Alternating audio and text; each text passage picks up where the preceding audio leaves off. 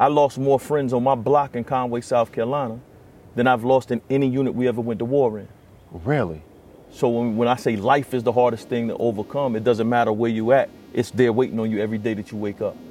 You lost more friends Absolutely. at home than you did at war. I've lost more friends in Conway, South Carolina. Not friends that I know abroad, just in my little sister. In the time that I was in the Marine Corps. Not before, not at, if I just count the time that I was in. Equal span. I lost more friends in that town than I've lost in any unit I've ever been in a war that was going on for 15 years.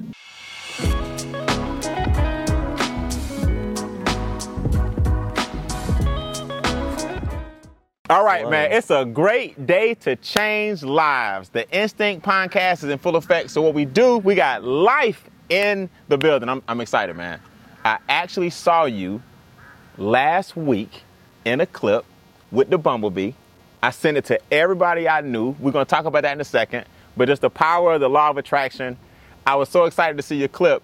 And now you're at the Instincts podcast getting interviewed. We got to be careful what we wish for. Absolutely. All right. And I know you can talk about that, man. Listen, we start the show off with a real simple question. Everybody sees us now being successful. I'm in the speaking world as well. They see us on stages. They see us making videos, but they don't know we've all been through something. Absolutely. This show is about turning tribulations into celebrations and showing people that you can get through it. What is arguably the most challenging thing you've ever been through? And then more importantly, how'd you overcome it? Just life in general, first and foremost. Wow. Coming in the world, I come from Conway, South Carolina. In Conway, South Carolina, we're in a space where our road was pretty much divided in the city. I came up where it's still Confederate Memorial Day in our city. Now, I come from a space in 2010, a man was charged with slavery, pled guilty and got 10 years. We're from a different space in life, so I grow up in a space that was the most difficult challenge. But I believe, and I just believe, I actually know that the vast majority of us do. But what happens is we accept the worst situations in the world as normalcy. Wow. Because everybody around us is going through the same thing. So the most challenging thing that you've overcome, you said, is life. Absolutely. Every day you got to overcome it. And you introduce yourself to me as life. Draw that parallel. So are you saying that your life is difficult? Or are you now celebrating life? Is there, as a poet, and we'll get into that, is there a parallel between life and your name? So life really came from them giving me that name. I didn't choose it. It chose me. So when I was in Australia, which was really funny, they said that Aboriginals don't get their Aboriginal name until they see the characteristic that the person displays. Really? And then they're given the name, whatever the Aboriginal name should be. Okay. Because if not, you're given a name by a person who's never met you before. Makes sense. So the world started calling me life just because every situation we were in, whether it was in the streets, whether it was in the Marine Corps, whether it was writing, whether it was speaking, it was always about life. I'll go with you on the play, but the question is, how is this going to impact us in the long run? I'm with you. If we riding, I'm riding. But is it worth it in the long run? Did we look at this thing from all angles? And then I would give advice, and that's how I get to the space of being an advisor. So a lot of people didn't understand in both spaces of my life. Being from where I'm from was difficult. Being a Marine was super difficult. But in both spaces, I was trusted as the advisor. Let's talk about that. Marines, some of the most elite forces in the world. First of all, thank you for your service. Oh, man. I appreciate it. And how many years in the Marines, and what did you do while in the Corps? 21 years in the Marine Corps. And what did you do? What was your role? Initially, I was an avionics technician for KC-130 aircrafts. And to the point where when I first came in, I was Marine of the Year, I'm meritoriously promoted. I get the E6 in 6.5 years. I am the subject matter expert for electronics on an airplane that's not even in the Marine Corps' inventory yet. Wow. Okay. Wow. So I really did the Marine Corps. But what I realized was there's a forgotten card of people that wasn't being fought for. So we had to start looking at the whole perspective in a different way. As I started going through the ranks, I started becoming an advisor to the Sergeant Major. So I started moving out of the realm of my MOS. When I became a gunny, I was a squadron gunny everywhere I went. I set up leadership schools for the groups. So I became the voice. And a lot of my plaques say the voice for the unit. So as the Sergeant Major's squadron gunny, he came to me for advice. So in the Marine Corps, as you go through different echelons, your job title changes depending on exactly what it is that your specialty at. So my specialty is esprit de corps, spirit of camaraderie, building teams, creating award-winning teams, and getting people in a leadership space to where they need to be and advising leaders on the best methods to get that accomplished. That's dope, man. That's dope. So in 20 years, I'm sure we've had a war. Oh, it's been war 15 of those years. Really? You experienced. So did you actually experience combat? Well, even though you were in aviation, safe to say. Absolutely. Did you actually? So you didn't have to go to the battlefield, but were you in harm's way? So the beautiful thing about war is we're always at war. That's true. There's a Marine in a trench right now. So I've been in operations. I've been in spaces of operations that never hit the news. So I hate to disqualify those who didn't go because everybody won't go. It's all important. So I was in a teacher's capacity Everybody's at first, and then I came to units where we were consistently going to war. The craziest part about that is this the advisory part. This is the part where poetry, this is the part where understanding the importance of being a whole human. I lost more friends on my block in Conway, South Carolina than I've lost in any unit we ever went to war in. Really? So when I say life is the hardest thing to overcome, it doesn't matter where you at. It's there waiting on you every day that you wake up. You lost more friends Absolutely. at home than you did at war. I've lost more friends in Conway, South Carolina. Not friends that I know abroad, just in my little sister. In the time that I was in the Marine Corps. Not before, not if I just count the time that I was in. Equal span. I lost more friends in that town than I've lost in any unit I've ever been in a war that was going on for 15 years. Was it gang related? It was no gangs where I was from initially. We grew up, you was from this block, you was from this side of town, you was from over there. Just beefing amongst each other. Just beefing amongst each other. What would you say is the number one thing that plagues our community as it relates to that type of destruction? What would you say is the number one thing? Is it the chase for money? Is it the gang violence? Is it lack of self? I'm probably giving you all of these answers, but as deep as you are, what have you noticed about just our community and why we are in that state of mind? One, lack of knowledge of self, lack of self-love, and then not understanding. We come from a space. My mother taught me different principles than I could teach my kids now. So it's oftentimes we look at the generation that came before us, and it's like, oh, that was wrong. But my mother told me a child is to be seen and not heard. My father told me a child, and my pops is my 10th grade school teacher, who is my advisor, which got me to the position I'm in right now. We'll talk about it. But they told me to be seen and not heard. It doesn't sound intelligent right now. Correct. Until you realize you're from Conway, South Carolina. He said when he looked at a white woman's clothes on the line, he could be lynched. So he had to give me principles that when I wasn't in his sight, I knew how to maneuver around that town. So for that generation, for that space, he was telling me the thing to survive in that space. So what I believe that we lose is the fact that we don't know ourselves or why things transpired in that space. Self-hatred, COINTELPRO, we can go into a lot of things, Absolutely. Right? But understanding the systematics that's plagued us, and then the lack of self-love. Because if I don't love me, I can't love anything else. How are you dealing with the loss of so many close friends and partners? I mean, or are you dealing with that? How do you deal with losing that many people in that amount of time? The craziest thing is I found my gifting. So I put it in poetry. I put it in speaking. So poetry was a space for me to actually be where you can be naked in front of everybody. I didn't have to be this toxic, masculine person. I didn't have to be the guy from the hood that was super strong and super big. I didn't have to be the Marine and wear it on my chest. I can go on the stage and be totally naked and vulnerable and pour out. So it became my therapy in that space. And I do see a therapist. I don't want anybody to think that, I pray and I see a therapist. That's a real thing. And I think that's another thing that's taboo is looked down upon in our community. So we go to the pastor, let him pray it. And then sometimes we need some tactics. You need some mental health. God gave that mental health specialist the ideology, the intelligence to work those problems. Absolutely. So the way I started dealing with it initially was, I'm going to put it all in poems. And then I realized I'm speaking for a card of people. So talk to me about the first time you realized that poetry was more important than just words on paper. Was it when you hit the stage? Was it the first time you saw the impact it had on somebody? When did you know that poetry, that your voice really mattered? I know the absolute space. I was in New Orleans. Good brother, we started a record company, me and Anthony Lewis, a brother named Rhodesia Brown, allegedly hit somebody to get some money to do a thing, got a hit put on him and killed him.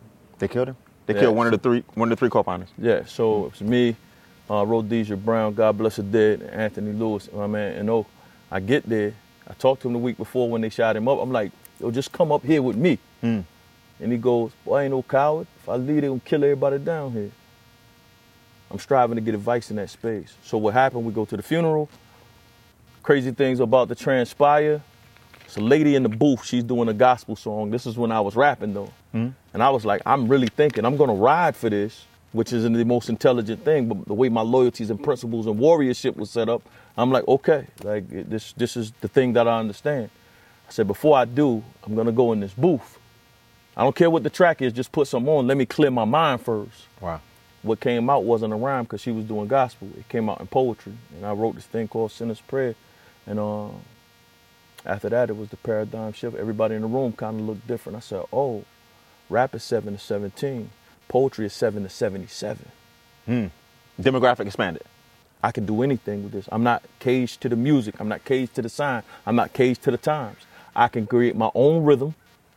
I can be totally naked, transparent, and it's impacted a room full of gangsters. Let me see how much further this can go. My daughter coached her, wrote the poem, put it together, got her in the Naval Academy. Really? Paradigm shift. So right then, my gift and skill set created generational wealth for my family. So was the pattern rapper, poet, speaker? Absolutely. That's pretty much of those genres. Indeed. Rapper, poet, speaker.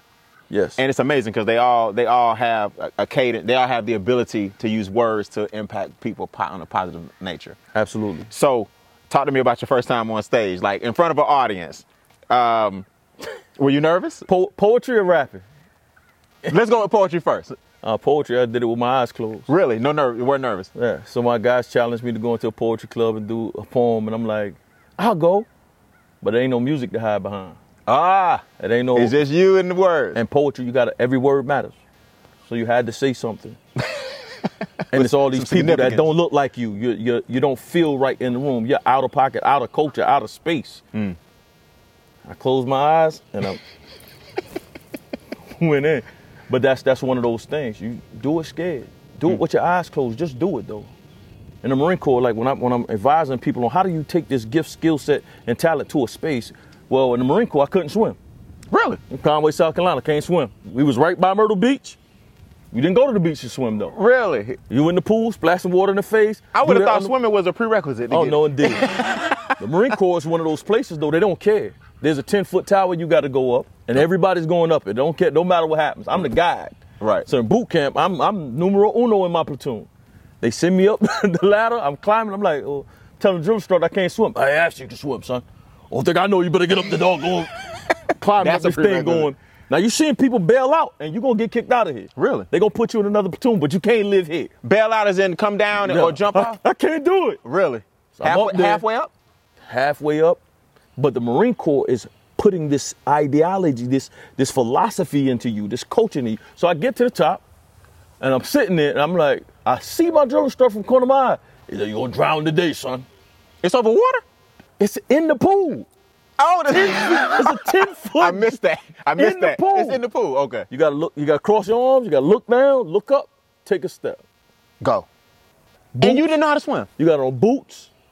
You got on utes. You got on your utilities. And I stepped off.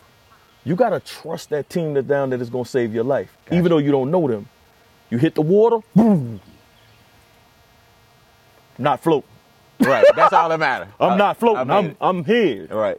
Drowning in the space, and then people pick you up, drag you to the side. I got fired because I couldn't swim, even though I told them beforehand. But it wasn't about that. It's about the fact when I jump in. Do I have a team that I can trust? And that happens with a lot of people when it comes to just life in general. Poetry, everything, you do everything the same way.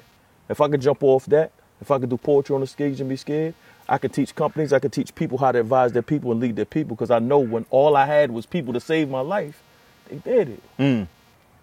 So let me tell you, you said something to me earlier that when you were a poet, it may have been X amount of dollars, but somebody pulled you aside and said, look, man, you more than that, you a speaker. And Absolutely. I'm going to tell you, if you haven't seen his reel with the bumblebee in the hat, when I open up the show, I just feel like it's so ironic that you sitting here, because 2 days ago, I was on Instagram, I saw a reel, and you talked about the awkwardness of the bumblebee. And because I do the Instincts training series and, of course, the Instincts podcast, I'm very into animals. You see, we got some ducks coming up on you. Absolutely. We got the birds here. I didn't have no bumblebees, so I went with the next thing that could fly. I brought mine with me. You brought yours with you. And you talked about the bumblebee, and you didn't even know how viral this thing was. You haven't, and like most of us, we don't check the numbers or that doesn't quantify our level of impact. But talk about that bumblebee real quick and what you said on that reel, because that's how I met you. Absolutely. So every day I wear a bumblebee, and people walk up like, why do you wear it? Well, they say that a bumblebee, aerodynamically, by the laws of physics, the bumblebee is not supposed to fly. But every day we watch bumblebees fly.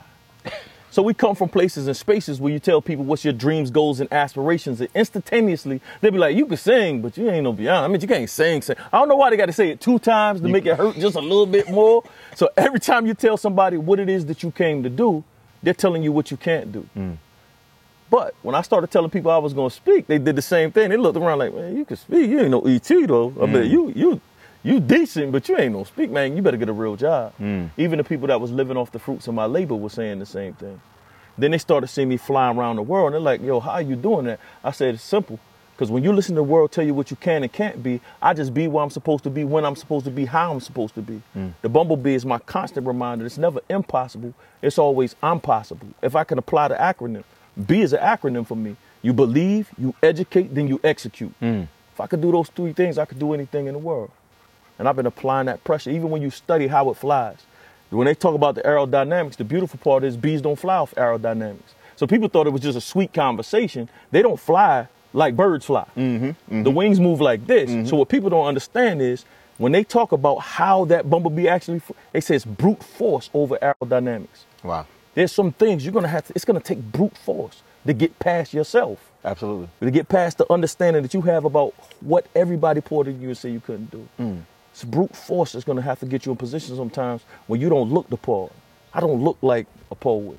I don't look like the advisor till I walk into the room and become the paradigm shift for your business.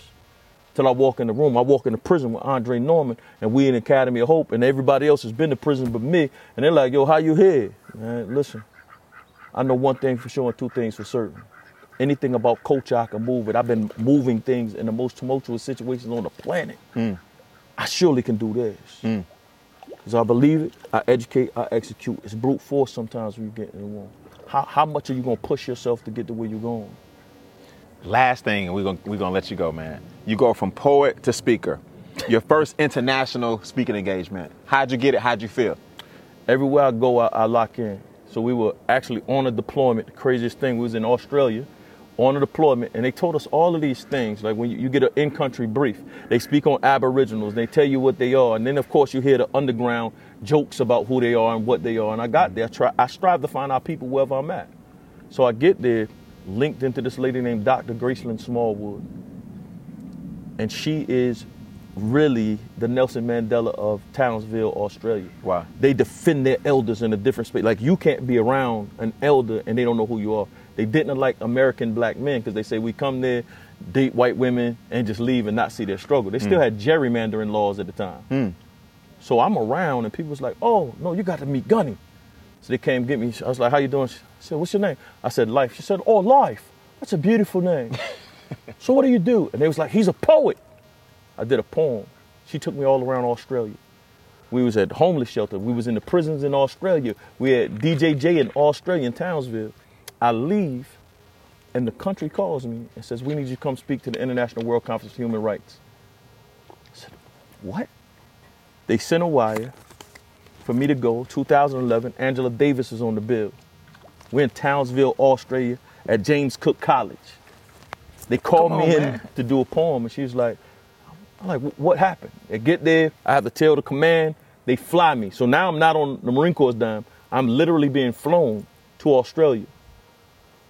I get there to speak, she introduces me. She says, well, Life, I want to tell the people something about you. And I said, yes, ma'am. She said, can I say anything? I said, just tell them the truth. She said, Life came here when everybody else was partying. He was here with a 65-year-old lady. She said he could have any woman here that he wanted. But when everybody was in the bougie hotel, he came and slept on my floor. Everywhere we get, he gets challenged for being with me. He slept on the floor. He never complained. He got challenged every time he stayed. Who he is not about the stage. He's the same person in the darkness. That's dope. And that was my first international speaking engagement. I went and I gave this poem, and it's been on fire ever since. So One moment I advised in time. her on that. One moment in time. It changed the trajectory. So poetry, people hear it, but there's advisement that I give in those spaces. I don't have a poem about the blue dog ran. I'm striving to get you to understand the psychographic of people. I'm striving to get you to understand the psychographic of a village, of a community, and how we get to a better space. So. And in the speaking game, what's your specialty? Like I have instincts, animals, podcast, leadership.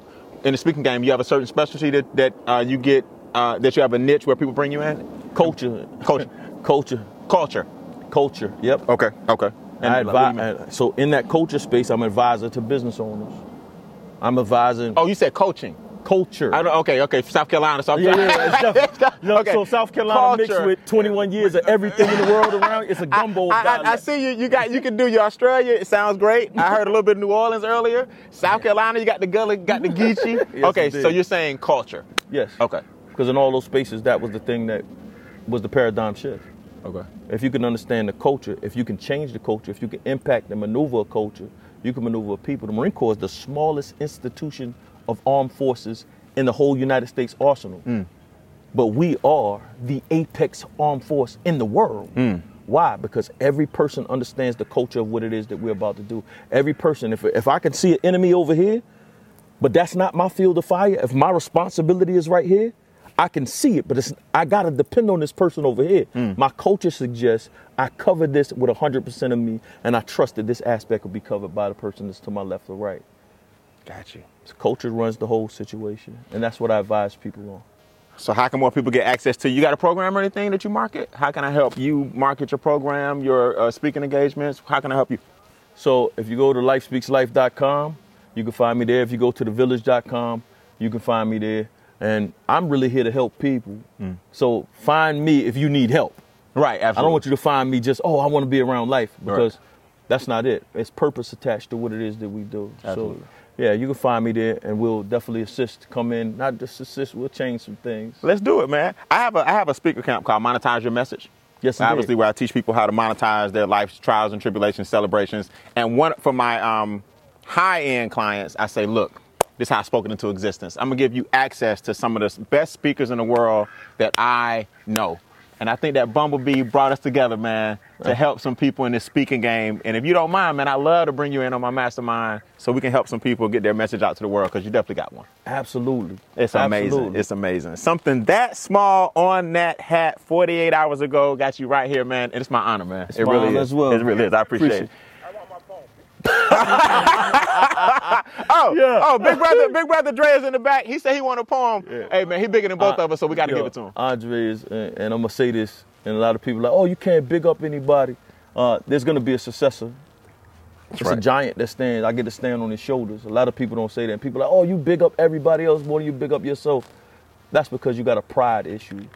So when Dre screams that from the back, wherever we at, we in the car, on the side of the road. See, there's a difference between people like, the old guy, y'all, the OG. No, he's an elder. That's right. There's a difference between an elder and an old person. An old person just been on the earth a long time.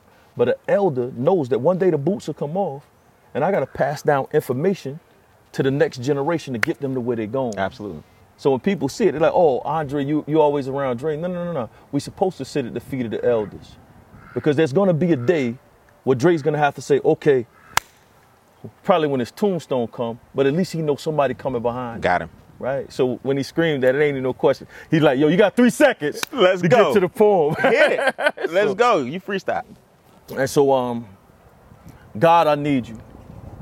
But I need you to meet me outside the cathedrals and churches, then walk with me up the block to where the herd is. And this time around, we can't bring no more churches or pastors who are more concerned with the fact that my pants are sagging than they are about teaching about the passion. So in turn, they try to scare us with hell. For real. Blockman hot all my life. How you gonna scare me about a place that we already dwelled? Learn how to get it on my own before the age of 12 because my mother couldn't afford us, but she had 4 of us. And since she had love for you, she wouldn't have brought us, so she brought us to this God-forsaken place. Please, don't try to scare us with hell when we were babies, born in the flames, bastard child, fatherless. Only thing I bore was his name, and all of my friends were the same as me. except for their fathers did a hood pregnancy test, held his breath for 9 months till they was born, and was like, yes, I'm going, because this don't look like me. See, God, I need you to tell these people to stop trying to scare me with hell when I've seen my best friend in a hospital bed with his head shot off because a 15-year-old decided to let a Glock pop off at 2 o'clock in the daytime when he stood in the front yard waiting for his kids to get off the bus. Now his son's last memory of his father is him standing in the driveway having to mop up the blood. See, God, I need you to teach me how to hug my brother through the tears of a 22-year-old nephew who sits in a jail cell awaiting trial when his mother died, and though his father got released from prison, he never gets to visit him because the judge just sentenced him to 45 years. Y'all talking about hell. Boy, we been here on a daily basis staring at Satan through the eyes of racist police officers who get off on offing us. They get off for offing us because they officers. It happened too often, bruh. I'm from the block where Oxycontin was popping, crack rocks was chopped, black Glocks was popping off. When leadership sits back in them back offices having black caucuses, we were stuck in project apartments walking over black caucuses. Saturday morning, I sat with killers in barbershops with us, watching as you pass by. Wonder why you never stopped to talk to us, unless you gave me the pamphlet that said go to hell or believe. But I know I read in the word, with loving kindness I've drawn thee. So when you was cooped up in the church, I took it back to the streets and screamed, how you gonna be the shepherds if you don't smell like no sheep? So now you can catch me anywhere, whether they call me Slick Life or Bubs. You can catch me in the hood with a firm dap and a hug. Some people don't understand. Some people understand what it was. He said you're going to know they my disciples by the way that they love. So this love, I ain't came out here to judge. I'm just touring poets and pastors. Don't forget about us. See, we was going through hell for that in God we trust. So hell we understand too well. But what we don't understand is love. There's a part that I want to say, right? Because that poem meant something different. I'm going to say this, and not just because Dre here, because we have a whole program that we really maneuver in these spaces when there ain't no claps and ain't no cameras rolling. The same conversation about that poem, about my best friend getting shot by a 15-year-old, when we talk about impact in the world, when we talk about it's 2 tongues on your shoes and 1 on your mouth, that means you should pay twice as much attention to the way I walk as opposed to the way I talk. The same 15-year-old that killed my best friend, that was in my wedding, that was the best man, that catch the thing I threw off my wife's leg, that we grew up in that space together, the 15-year-old that killed him is in our program. Wow. He will be the paradigm shift for my community because he will not walk in the same way he gonna walk out. So when people ask about this work, no. That's why I say life is the hardest thing. Every day I wake up, it's in front of me. But every day I committed my life to making it better. Not just for me, for the same people in my town, because he's a product of the town we came from. And I can't leave him the way he walked in. So it's a different thing when we talk about this life part. It's a different thing when we talk about our commitment to purpose. How much you have to believe in, how much you have to execute, and how much you have to educate yourself. Execution ain't coming to execute the plan. Did I come to kill it? That's the whole spill. That's the whole piece. So just know when you say you got to go from a struggle, there's a struggle that's different. These ain't cute poems. There's a struggle. You're going to have to be held accountable for that tongue in your mouth. Make sure the tongues on your shoes match that same walk as you talk. Life. Tap into your instincts. That's loud, man. It's Peace no and love, accident. man. No accident. Yes, No indeed. accident. Thank you.